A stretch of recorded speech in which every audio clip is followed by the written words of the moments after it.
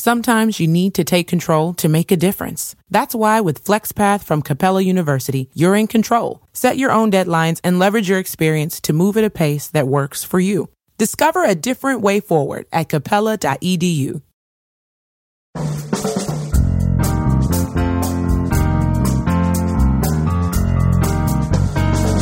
Brett McKay here, and welcome to another edition of the Art of Manliness podcast. We've all heard by now just how important strong relationships are to our health and well-being. But a lot of the common advice and conventional wisdom out there about how to build strong relationships doesn't end up taking us closer to that goal. My guest today, Eric Barker, has spent years sorting through what really builds better friendships, reignites love, and helps people get closer to others, and he shares these research-backed insights in his new book, Plays Well with Others: The Surprising Science Behind Why Everything You Know About Relationships is Mostly Wrong. Eric shares what he's learned today on the show, beginning with why we're good at figuring out someone's personality from the moment we meet them, but bad at reading their thoughts and feelings, and how to get better at the latter by making other people more readable, as well as how to make a better first impression yourself. We then turn to what makes friendship a unique relationship that makes us uniquely happy, and the two costly signals that most develop friendship. We also get into why friends we feel ambivalent about are actually worse for us than outright enemies. We spend the last part of our conversation on how the modern age is both the worst and the best time for marriage, and how the key to ensuring that yours is one of the happiest in history is maintaining positive sentiment override.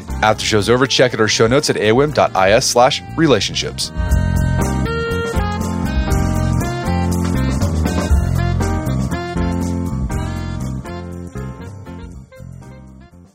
All right, Eric Barker, welcome back to the show. It's great to be here, man. So we had you on back in 2017 to talk about your book, Barking Up the Wrong Tree: The Surprising Science Behind Why Everything You Know About Success is Mostly Wrong. You got a new book. This is Plays Well with Others: The Surprising Science Behind Why Everything You Know About Relationships is Mostly Wrong. So what you've been doing for a long time, over a decade, is writing articles on your blog, looking at these common ideas that we have about success, relationships, work, and then digging into the research to show that, well, these common ideas that we have might not be true. And here's some counterintuitive insights about it. So what you've done in this book, you've taken some relationship tropes that we've heard over the years. I mean, it's just sort of baked into our collective wisdom, and try to investigate, well, are these things really true? I mean, the first one you look at is you can't judge a book by its cover. And this is basically the idea is that you can't judge your first impressions of people. You have to give them a really thorough look at and chance to really get to know them. So let's take a look at the research on whether or not that's true. You highlight the FBI spent decades and millions and millions of dollars trying to figure out whether they can judge a book by its cover, whether they can profile people correctly. Has this investment paid off? No. Serial killer profiling is basically pseudoscience. If you give chemistry graduate students a chance to write profiles, they'll write ones that seem just as valid as ones by professional profilers. The UK looked at all of its profiling and said, how often was this useful? And the answer was 2.7% of the time. And the reason an American is citing British statistics is because the FBI doesn't release that data. So basically, again and again, it's been shown that just profiling doesn't really work. And, it's basically no different than astrology. And this is a problem that, is kind of writ large, is just our ability to read others, whether it be profiling or just, having a conversation with your spouse, is very tricky. And the problem is that we think we're really good at it. Our confidence levels are way higher than our accuracy numbers. Nicholas Epley does research at University of Chicago, and he found that we can only accurately read the thoughts and feelings of strangers 20% of the time. With friends, we hit 30%, and with spouses, we hit 35%. So whatever you think is on your spouse's mind, 2/3 of the time you're wrong. And the truth is, we seem to have a pretty low ceiling for getting better at this. There are things, like motivation that can help us get better. But what I found by looking at the research was what actually helps us really read the thoughts and feelings of others better is not trying to improve our reading ability, but to focus on making the other person more readable. Okay, I want to talk about how we can do that, but I want to reiterate this idea that we're not very good at reading people's feelings or thoughts. I mean, this is the source of a lot of just contention in any relationship. You think someone's thinking this thing and you get upset about the thing you think they're thinking about, and they're probably not even thinking that. No. And this is huge. It causes a lot of conflicts, especially I get into later in the book, I get into the issue of marriage. And it can become really difficult when we get overconfident about our ability to read our partner, especially in a long-term relationship as it goes on, because we start making assumptions. And once we start making assumptions, we're not having a conversation with our partner anymore. We're having a conversation with ourselves. And it's really not that hard for that internal conversation to turn negative, where we start making assumptions about our partner's motives, what they did, why they did. And this is one of the things that, that accelerates kind of the entropy, in a marriage or in a long-term relationship, is not communicating as much, not asking people what's on their mind, but making assumptions. Okay, so we're not good at thought reading. The body language thing, what does the research say about, you can read someone's body language to see if they're sad, upset, interested in you? What's going on there? Like unconsciously, we certainly get some information from that. But when we consciously try to read body language, it's really not that helpful or effective, is what the research shows. A lot of people love, body language. Hey, I'm a big fan of Sherlock Holmes. But truth is, it's really not, because in the end, we don't know if the person's shivering because they're nervous or they're shivering because they're cold. So this is even worse with strangers, because we don't have a baseline with strangers. We don't know that, they're tapping their fingers. We don't know if that's because they're bored or if that's a nervous habit that they always do. So it's trying to consciously read body language. There's a reason why there's never been a Rosetta Stone for translating, body language, because consistently the research shows that it's just not effective. If we want to find something that's going to give us a better read on someone, we're actually much better off focusing on the voice, because when we can hear someone but we can't see them, empathic accuracy only drops off about 4%.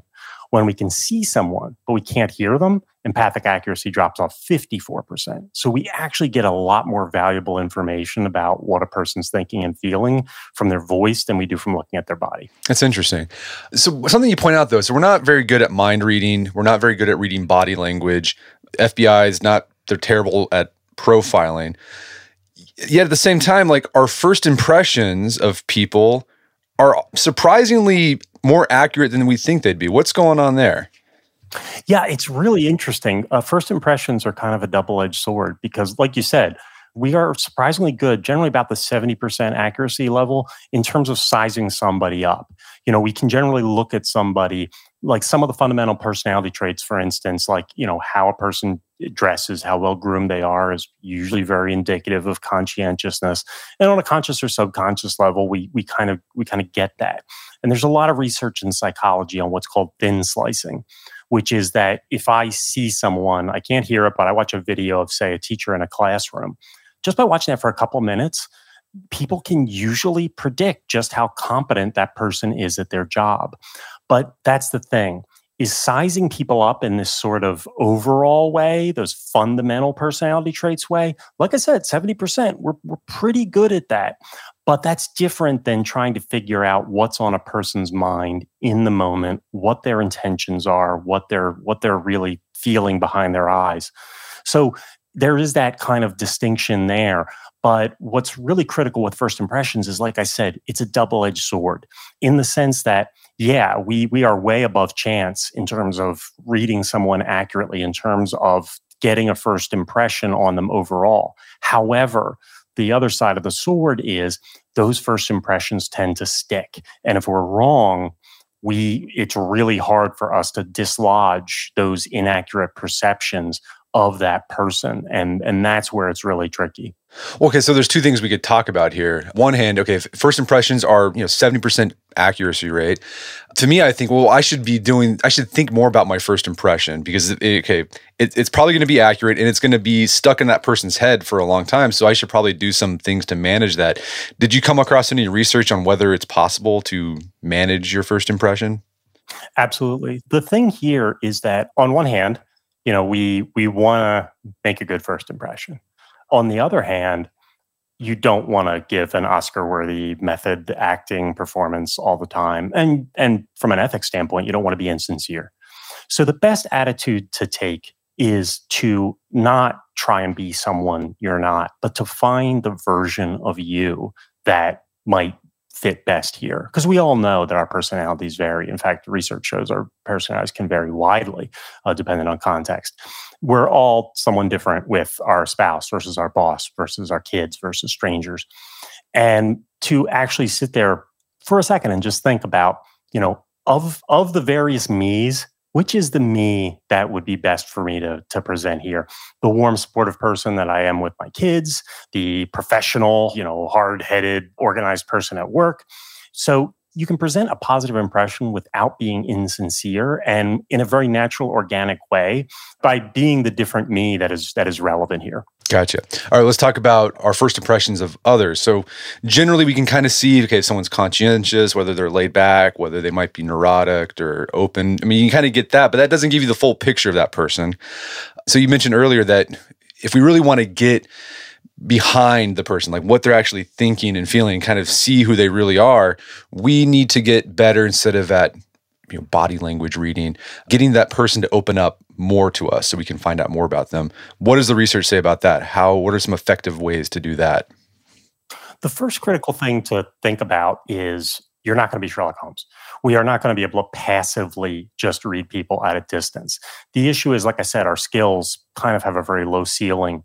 Now, we can sharpen them a bit by getting more motivated. Research shows that on first dates, people are more accurate people readers.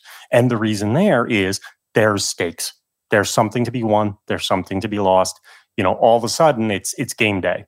So our brains are generally cost efficient, which I consider a euphemism for lazy.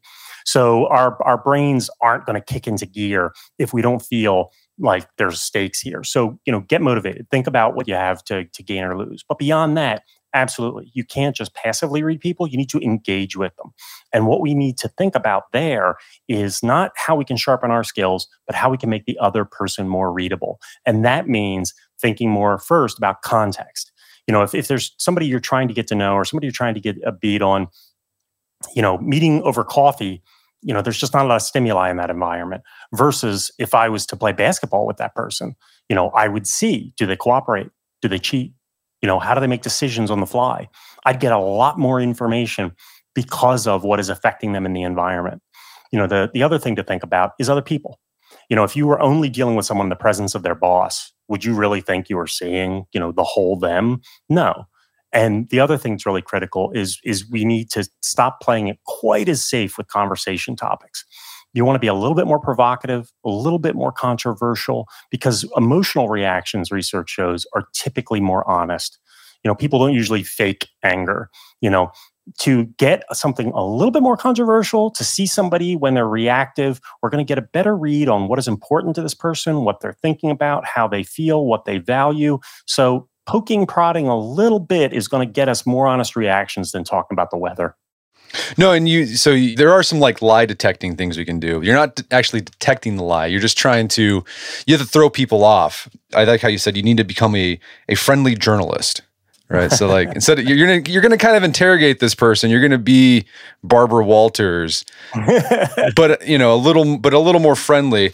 So I like, one of the tips you give is, ask unanticipated questions, because people who lie are kind of like those social chameleons. They know the social scripts, and they're just going to, if you just ask them the typical question, they're going to know the answer to give. But if you ask them something a screwball question they weren't expecting, they're going to get, and it's going to throw them off. I mean, exactly. That's the critical thing here is all the information we generally get on TV and stuff is that stress is going to indicate lies. And that's never been shown to be true.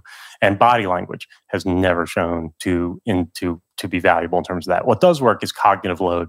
Basically, we want to make them think hard. In fact, telling police officers to think of the question when someone's talking to them, instead of asking themselves the question, is this person lying? To switch to the question, does this person have to think hard? That question alone notably increased police officers' ability to detect lies. And like you said, unanticipated questions, a study of airport screeners showed that they could only accurately detect lies in general. They only caught 6% of lying passengers. When they use an unanticipated question, that jumped to 66%.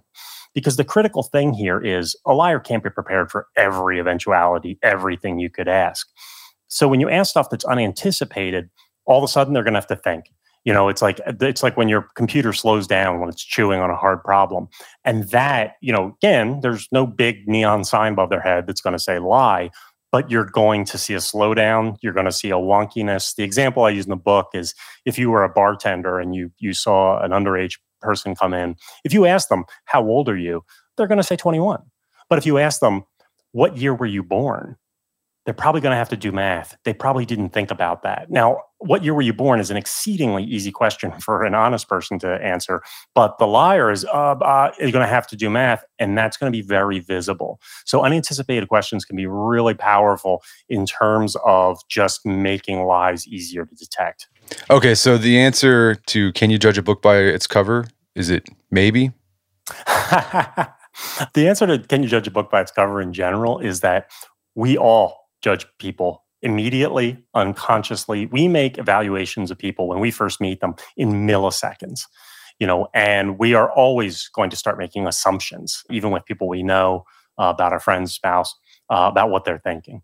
And the key here isn't don't judge a book by its cover, because we're going to. We always do. The issue is we want to revise those judgments. We get the initial judgment, and we don't want to stop there and slam the gavel down and make a decision about this person. We want to keep hypothesis testing. We want to keep listening, and we want to keep revising those judgments so that they can be better and more accurate.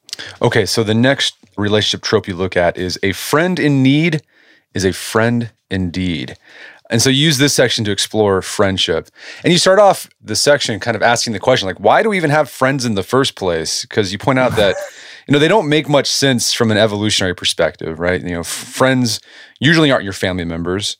So there's no advantage to us to invest in them, right? Because they're not going to help us propagate the species or propagate our family. So what has your research found? Like, why have friends in the first place?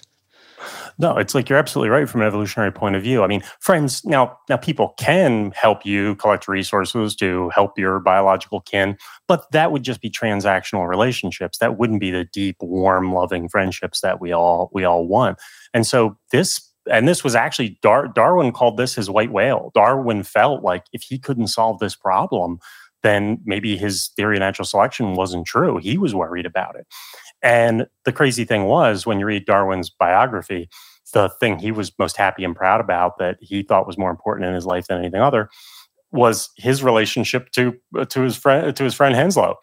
So underneath it all, it really is important to us and it matters. And what it comes down to, believe it or not, because the truth is, for me as a writer, this chapter was hard because there's not a lot of research on friendship. Friendship doesn't get the respect, despite the fact that friends, research shows make us happier than any other relationship, that the word friend is used more than any other relational term in the English language, including mother and father. Friendship gets the short end of the stick often. And, to really define it, I was initially struggling. I was reading this stuff and I'm trying to find a good answer. And I ended up going back to Aristotle. And Aristotle, 2,000 years ago, said that a friend is another self, which is really warm and nice, but it might be nice for a Hallmark card, but it doesn't sound true. Then I looked, and believe it or not, research the past few decades has shown that Aristotle was right. A friend is another self, nearly at the biological level. Basically, as we grow closer to someone emotionally, the Venn diagram of who they are and who we are in our brains overlaps. If you put women in an MRI scanner and mention their best friend's name, the areas of the brain for self-processing light up. If I ask you, hey, is this trait true of you or true of your best friend? It will take you longer to answer than if I asked you, is this trait true of you or a distant acquaintance? At the closer we get to someone, close is actually a really good word, we actually blur and blend our definition of self between us and our closest friends. So it's kind of funny. I refer to it almost as like this lawyerly getting around Darwin's trap is why would I do things for people who aren't me and who aren't my kin? Well, our brain plays a clever trick that basically, I can justify that if I believe that you are me. And that is kind of at the biological level how empathy works. And yeah, as you said, friendships is a weird relationship. It gets talked about a lot. It's one of the most rewarding things in our life, but as you said, it's sort of nebulous, right? And I think one of the things that makes friendship so valuable is how the bonds of it are just they're easy to fray, right? I mean, because like a friend isn't, usually you're not related to them. So there's like no like blood responsibility, right? Blood, because they're not your brothers. You don't feel any obligation. You're not married to them. So there's no marital obligation. It's just voluntary on both sides. And like both sides equally have to be invested in the relationship for it to even exist. And that is no, you're absolutely right. What that means is that's what makes friendship in many ways so kind of the redheaded stepchild of relationships, in the sense that, it doesn't get the attention. It doesn't have a contract or an institution or a metaphorical lobbying group pushing for its interests the way, an employer, a spouse, or kids do. But on the flip side, the upside of that is exactly the reason why friends make us happier than any other relationship, is because it's totally voluntary. It's always a choice, never an obligation. If you don't like your friends, they cease to be your friends. If you cease to like your employer, that's fine. You can keep working there. You can even cease to like your spouse for a while. You don't have to like your kids, but you have to like your friends. Otherwise, you don't spend time with them anymore. So friendship is, always kind of stress tested and pushed. If they didn't make us happy, we wouldn't be friends with them anymore. So friendship may get neglected, but its fragility proves its purity. It's like, that's why it makes us so happy, because if it doesn't, it wouldn't be there. We're going to take a quick break for a word from our sponsors. Are you hiring? What type of role are you hiring for? Maybe you need to hire someone to wear many hats, which can be challenging to do. Or you might have a simple position to fill, but it's taking forever to find someone who's a great fit for your company. Whether you need to hire a civil engineer in New York, an attorney in Colorado, a pediatric nurse in Nebraska, or even a mascot in Missouri, ZipRecruiter can help you find qualified candidates fast. And now you can try it for free at ZipRecruiter.com/manliness. From accountant to zoologist and everything in between, ZipRecruiter's matching technology finds people with the right experience for your job and presents them to you. And then you can invite your top choices to apply. ZipRecruiter is so effective that 4 out of 5 employers who post a job on ZipRecruiter get a quality candidate within the first day. Try it now for free at this exclusive web address, ZipRecruiter.com/manliness. Once again, that's ZipRecruiter.com/manliness, MANLINESS. ZipRecruiter, the smartest way to hire. Squarespace is the all-in-one platform for building your brand and growing your business online. Nothing is too niche for Squarespace, and whatever your hobby is, you can start a business for it.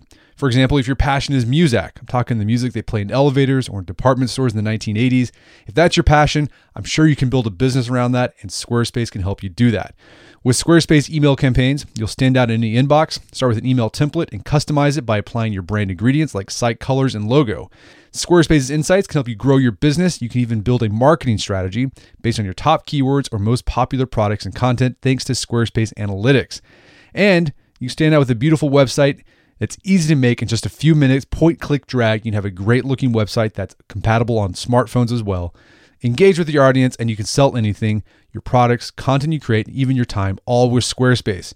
Head to squarespace.com/manliness for a free trial. And when you're ready to launch, use promo code manliness to save 10% off your first purchase of a website or domain. And now back to the show. So what does the research say about what we can do to cultivate more friendships in our lives? I mean, here it's like I said, I was dealing with the dearth of research. So immediately I turned to what most people would, which would be Dale Carnegie. And what I found is that his book, How to Win Friends and Influence People, most of what he said has held up. Like most of what he says is actually accurate. The only thing he got wrong was that he said, put yourself in the shoes of another person. And the truth is we are, as we talked about earlier in terms of reading people, we're pretty terrible at that. We usually make wrong assumptions and it actually makes us worse at connecting with others. But a lot of the things that Carnegie talked about, like finding similarity, paying sincere compliments, these are really powerful things. The issue with Carnegie, though, is that Carnegie was writing this book as a tool for business people and entrepreneurs. to make business contacts. So it's generally pretty shallow stuff. It's generally it's great for the beginning parts of a relationship, but this doesn't build the kind of deep, fulfilling friendships that Aristotle was talking about when he said another self. To do that, we need to move beyond these. We need to send what economics calls costly signals.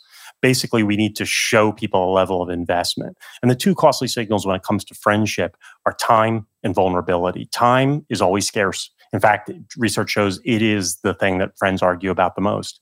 By giving someone some of your time consistently, that's a scarce resource. You are saying you mean something to me. It's a powerful signal. And vulnerability, this is something I was terrible at. I'm trying to get better at now. Opening up, talking about your fears and weaknesses. This is information that could be used against you. By putting that information out there with someone, you're not saying, shallowly saying, I trust you. You are demonstrating, here is something that could be used against me. I feel safe enough with you to tell you this. And that's critical. It's really what shows that you care, and what usually produces trust most often is showing trust in others. And vulnerability isn't just important for relationships, it's also important for our health. Robert Garfield at University of Pennsylvania found that not opening up about your feelings, your fears, it prolongs minor illnesses, it makes heart attacks more likely, and it makes a first heart attack more likely to be lethal. Okay, so the Dale Carnegie stuff can help you kick it off with somebody. I think those are very useful tools there. But then you're saying if you want to take it to the next level, you have to invest time, vulnerability into the relationship. And the time factor is really important. We've had Jeffrey Hall on the podcast. He's a professor at, I think, the University of Kansas, where he's researched how much time it takes to make a friend. Yeah. And I studied his research in the book. Yeah. Yeah. And it's a lot longer than you think. It's a lot longer than you think. Okay, and with the vulnerability thing, you highlight there's like a list of questions. I think the New York Times published this a couple of years ago, and it went viral. Where there's like 44 questions you can ask someone, and it'll make you fall in love with each other. But you're saying you can use these same sort of questions to form a quick friendship. Well, not a quick, but it'll help facilitate that vulnerability part of a friendship. Absolutely. It's just this issue of really getting to know someone and going past the surface details. And, a critical part of it is just moving past facts and getting closer to feelings. Because, facts are nice, but just by reading somebody's resume, you don't really get to know them. You get to know them much better by knowing what they value, what scares them, what they really want in life, what's meaningful to them. This stuff is on another level. And Arthur Aaron has this list of questions that's really powerful for building any relationship. And in fact, when he first did this research, and was first putting together the questions, two of his research assistants fell in love. So this is very powerful stuff. And in the marriage section of the book, I talk about John Gottman's research, which parallels Arthur Aaron's research, that really asking questions to your partner about deeper, more serious things, like knowing how they like their coffee. Hey, fine. Yeah, that's great. But asking your partner big questions. What does love mean to you? What does marriage mean to you? What is a happy life to you? These are tough questions. But when you get those answers, this is like getting the answers to the test. It's like you really start to realize, oh, well, the reason why they get so upset, with me is because they see errands as an expression of love, doing household chores as an expression of love. And when I don't do them, to them, that means, you don't love me. Oh, I didn't see it that way. And you wouldn't find out that information if you don't ask them. So once you ask those tough, what does love mean? You can start to find answers and routines that honor both of your visions of life. And you can find kind of a North Star that works for both of you. But we really need to ask more questions of the people that we care about on that deeper level, because this is what really builds, fulfilling relationships. Okay, so a strong friendship, that sort of that Aristotelian ideal of friendship where both of you are just, you're edifying each other, you just make each other better, you just enjoy each other's company. That's the ideal. It has a lot of benefits to our emotional health, even our physical health. But you said there's a type of friend that actually is terrible for us, and it's a frenemy. And you actually highlight research that frenemies are worse than enemies. So how does the research define a frenemy, and then why are they so terrible for us? This is work by Julianne Holt-Lunstad at BYU. And yeah, it's kind of surprising. We think enemies are the worst, but the thing is that enemies are predictable. basically that we know where we stand with them. With frenemies, the technical term is ambivalent relationships, is that we don't know if they're going to be nice today, if they're going to be a pain today. We don't know. And that kind of being uncertain kind of drives us crazy. It actually increases blood pressure, stress, potential for depression or heart attack, because we're always on edge. And the crazy thing is, well, two crazy things is, number one, 50% of your relationships are ambivalent relationships. And we don't see frenemies any less than we see true friends. So it can be a really stressful, difficult thing to have to deal with someone where we never know what's going to happen next. And this really drives us crazy. Well, any research on how to handle it? Like, what do you do just to avoid those people? What do you do? Well, that's the funny thing, is that it sounds like kind of like the pat, easy answer is get away from them. But the truth is that there's actually really, really valuable insight there, because what she found when she looked at it was that with many, certainly not all, but with many ambivalent relationships, we can leave these people alone. And often people just don't do it. We feel a level of guilt. We feel bad about it, about drawing stronger boundaries. So, the truth is, spending less time with these frenemies is a good idea, and it's more possible than you think. We just usually don't try. We usually feel some level of obligation, even if these people drive us crazy. But beyond that, I get into research on dealing with toxic personalities like narcissists. And usually there are things we can do to try and connect more emotionally better on an empathetic level with these people. Some people, their empathy muscle isn't that strong. But if we emphasize, like Carnegie, we emphasize similarity. Like friendship, we emphasize vulnerability. Or if we emphasize community, the area we live in, this can help people open up a little bit. This can help people be more empathetic. That can help us build a stronger connection. And finally, if that doesn't work, then what we should do, if we can't, like for instance, for somebody maybe at the office where we can't avoid them and the empathy, the tricks aren't working, then the thing we need to think about is making it a clearly transactional relationship. Not that we need to say that to them, but we need to treat that more like a business relationship. What are you getting? What am I getting? What am I want? And to try and avoid the more emotional aspects that are stressing us out. All right. So again, time and vulnerability. That can make even the worst of enemies friends eventually. Absolutely. All right. So let's talk about the next trope, and it's love conquers all, and use this as a springboard to explore romance. And you start off pointing out that the research suggests that our present age, the modern age, is the best and the worst time in human history for romance. So what's going on there? How can it be both the best and the worst at the same time? Marriage basically started out like you had a lot of rules. It was hard to get out of. You didn't even generally get to, pick the person you were married to. It was a fundamental pillar of society, and it was really important and really valuable. And so it was really stable, but it wasn't necessarily happy for everybody. And it really put society before the individual. And it was during the Enlightenment era, when there started to be free markets and people were making more money, that they were able to have more autonomy and they were able to marry for love. And this made marriage much more fulfilling. However, it also made marriage far less stable. People started to get divorced, and we saw that accelerate through the 19th century until the 20th century, where there were just dramatic shifts.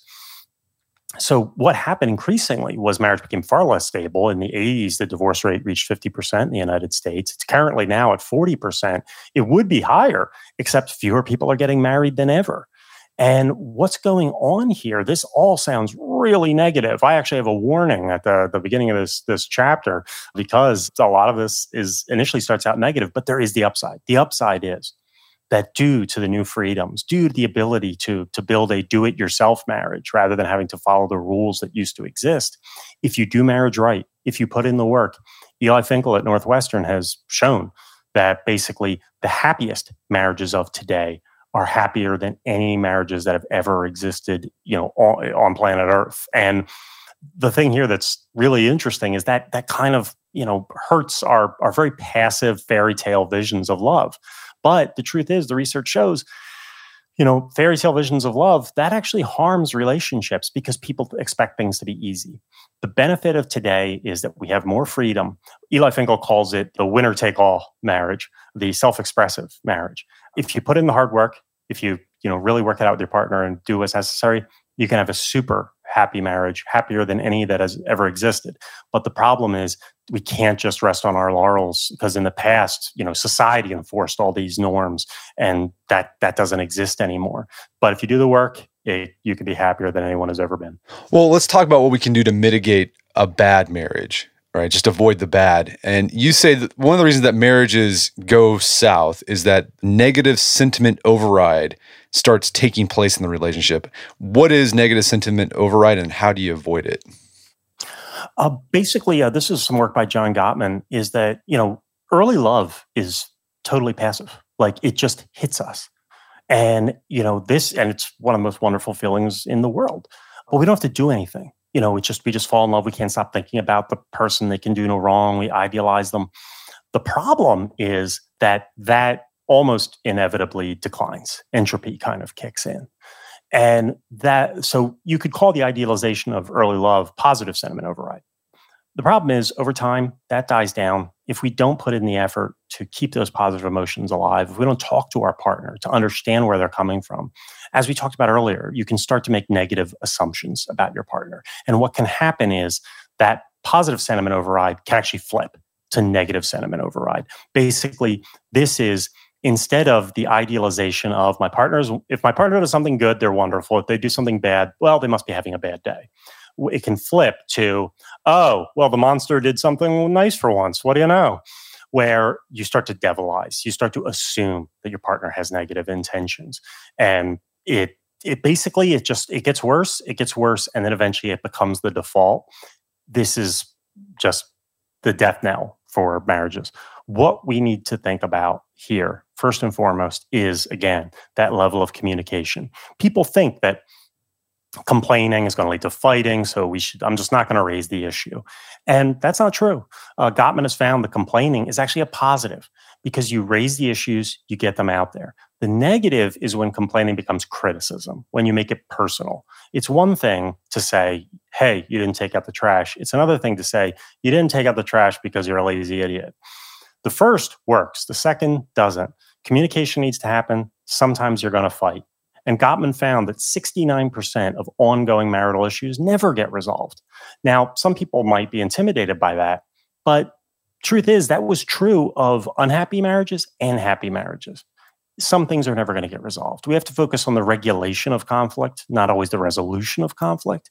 And what's really critical is talking, understanding, and then boosting the positive emotions. And what that means is doing fun and exciting stuff just like you did when you first started dating.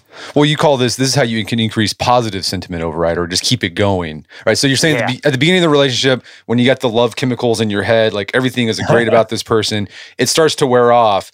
If you want to keep those positive sentiment override going, you have to be intentional about it. Absolutely. They split couples into two cohorts. One went on exciting dates and the other went on pleasant dates. And exciting one hands down. As one researcher said, adrenaline makes the heart grow fonder. And this is because of the psychological principle of emotional contagion. What that means is that whatever context we're in, the emotions that we feel in that context, we will come to associate with whoever we're with.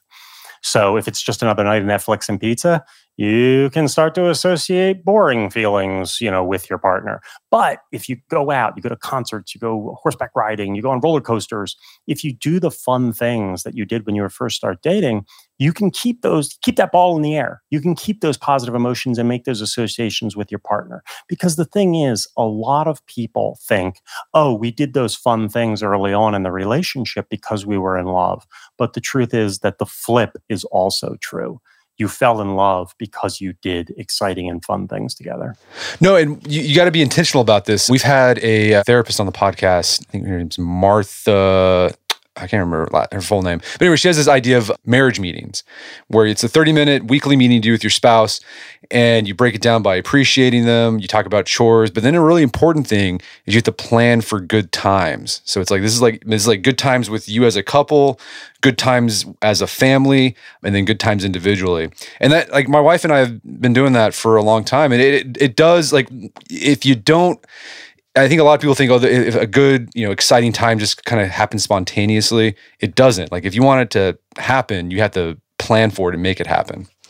This is all totally true. Shelley Gable at UCSB did research and found that how a couple celebrates is actually more important than how they fight.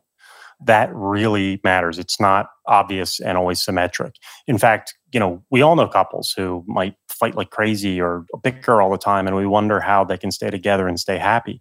And what Gottman found is that the raw amount of negative in a relationship doesn't mean anything. What means something, what makes a difference, is the ratio of positive to negative. And he put at ideal is 5-1.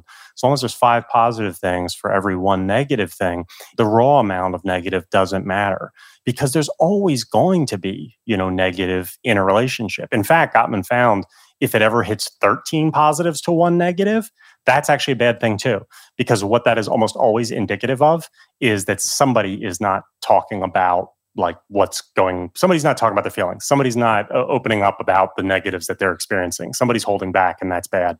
So you need to think about those positives, because, like I said, if you do enough positive good things, a lot of the negatives just don't matter as much. And as Gottman found, you're not going to get rid of 69% of the ongoing negative things. So very often, boosting the positive is actually the better way to go. Yeah, so I like how you break this down into increasing positive sentiment override. First is rekindle, and that's like just do exciting things that you did when you're first dating, right? Because those exciting things will help you fall in love or keep falling in love. Then you have remind yourself of intimacy through love mats. And that's just reminding yourself why this person's great, why you fell in love with them in the first place. And then you have renew your intimacy with the Michelangelo effect. What's that? This is a lot of people, try to change their partner. And A, this is usually not effective. And B, it's also bad for the relationship. But there is some research, and that's what they call it, the Michelangelo effect, where you can actually, A, you can effectively change your partner, and B, you can strengthen the relationship. And the distinction here is that usually when people try and change their partner, whether they realize it or not, an aspect of it is selfish. You're trying to change your partner until who you want them to be. And the secret to the Michelangelo effect is to talk to your partner, again, talking important, and asking them about their ideal self. Who do they want to be? What do they want out of life? And then helping, encouraging, and supporting them to be their ideal self, not your ideal version of them.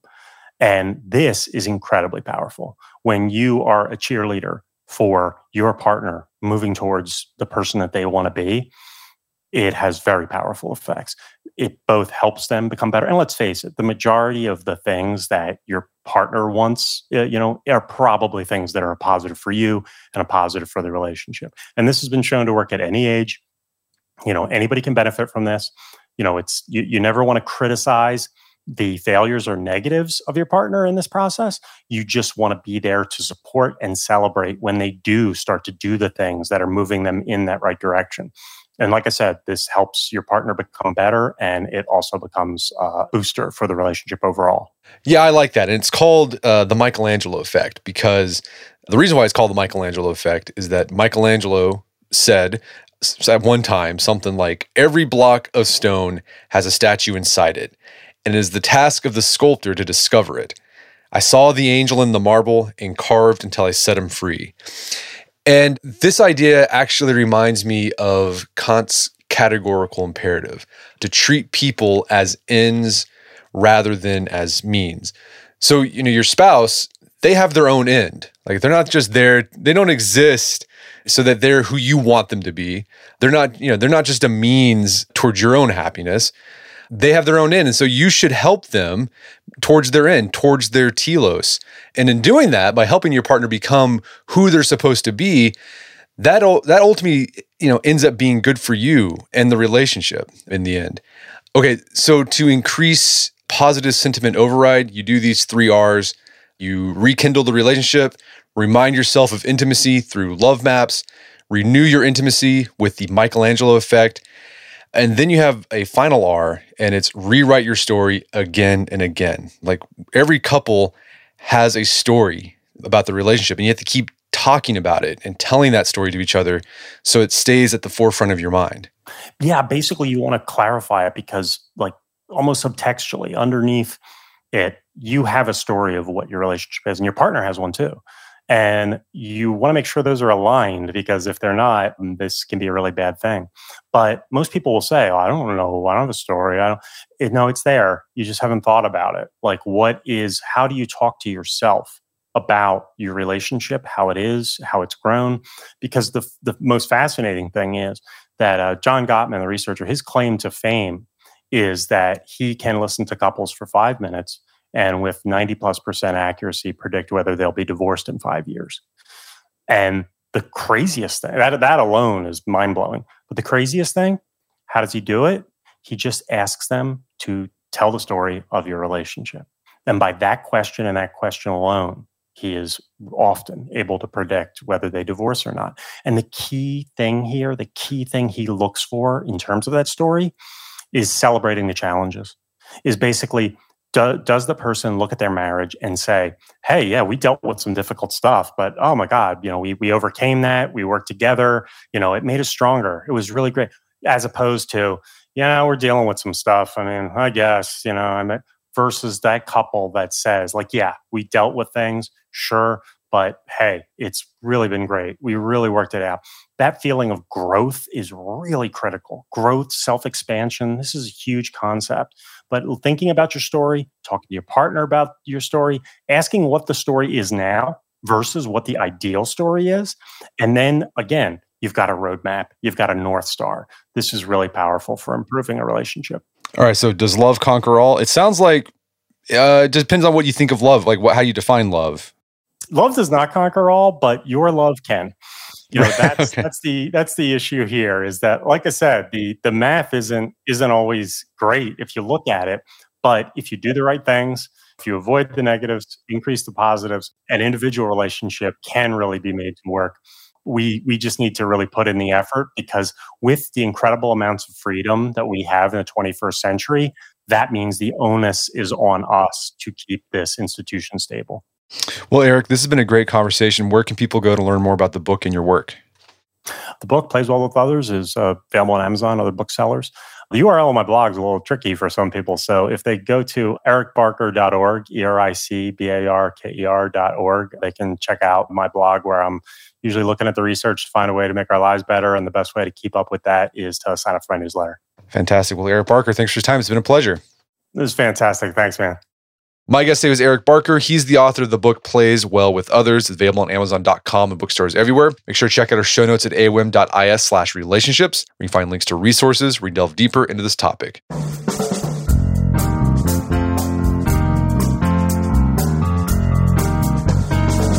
Well, that wraps up another edition of the AOM podcast. Make sure to check out our website at artofmanliness.com where you can find our podcast archives, as well as thousands of articles written over the years about pretty much anything you'd think of. And if you'd like to enjoy ad-free episodes of the AOM podcast, you can do so on Stitcher Premium. Head over to StitcherPremium.com, sign up, use code manliness at checkout for a free month trial. Once you're signed up, download the Stitcher app on Android or iOS, and you can start enjoying ad-free episodes of the AOM podcast. And if you haven't done so already, I'd appreciate if you take 1 minute to give us a review on Apple Podcasts or Spotify. It helps out a lot. And if you've done that already, thank you. Please consider sharing the show with a friend or family member who would think we get something out of it. As always, thank you for the continued support. Until next time, this is Brett McKay. Remind you to not listen to the AOM podcast, but put what you've heard into action.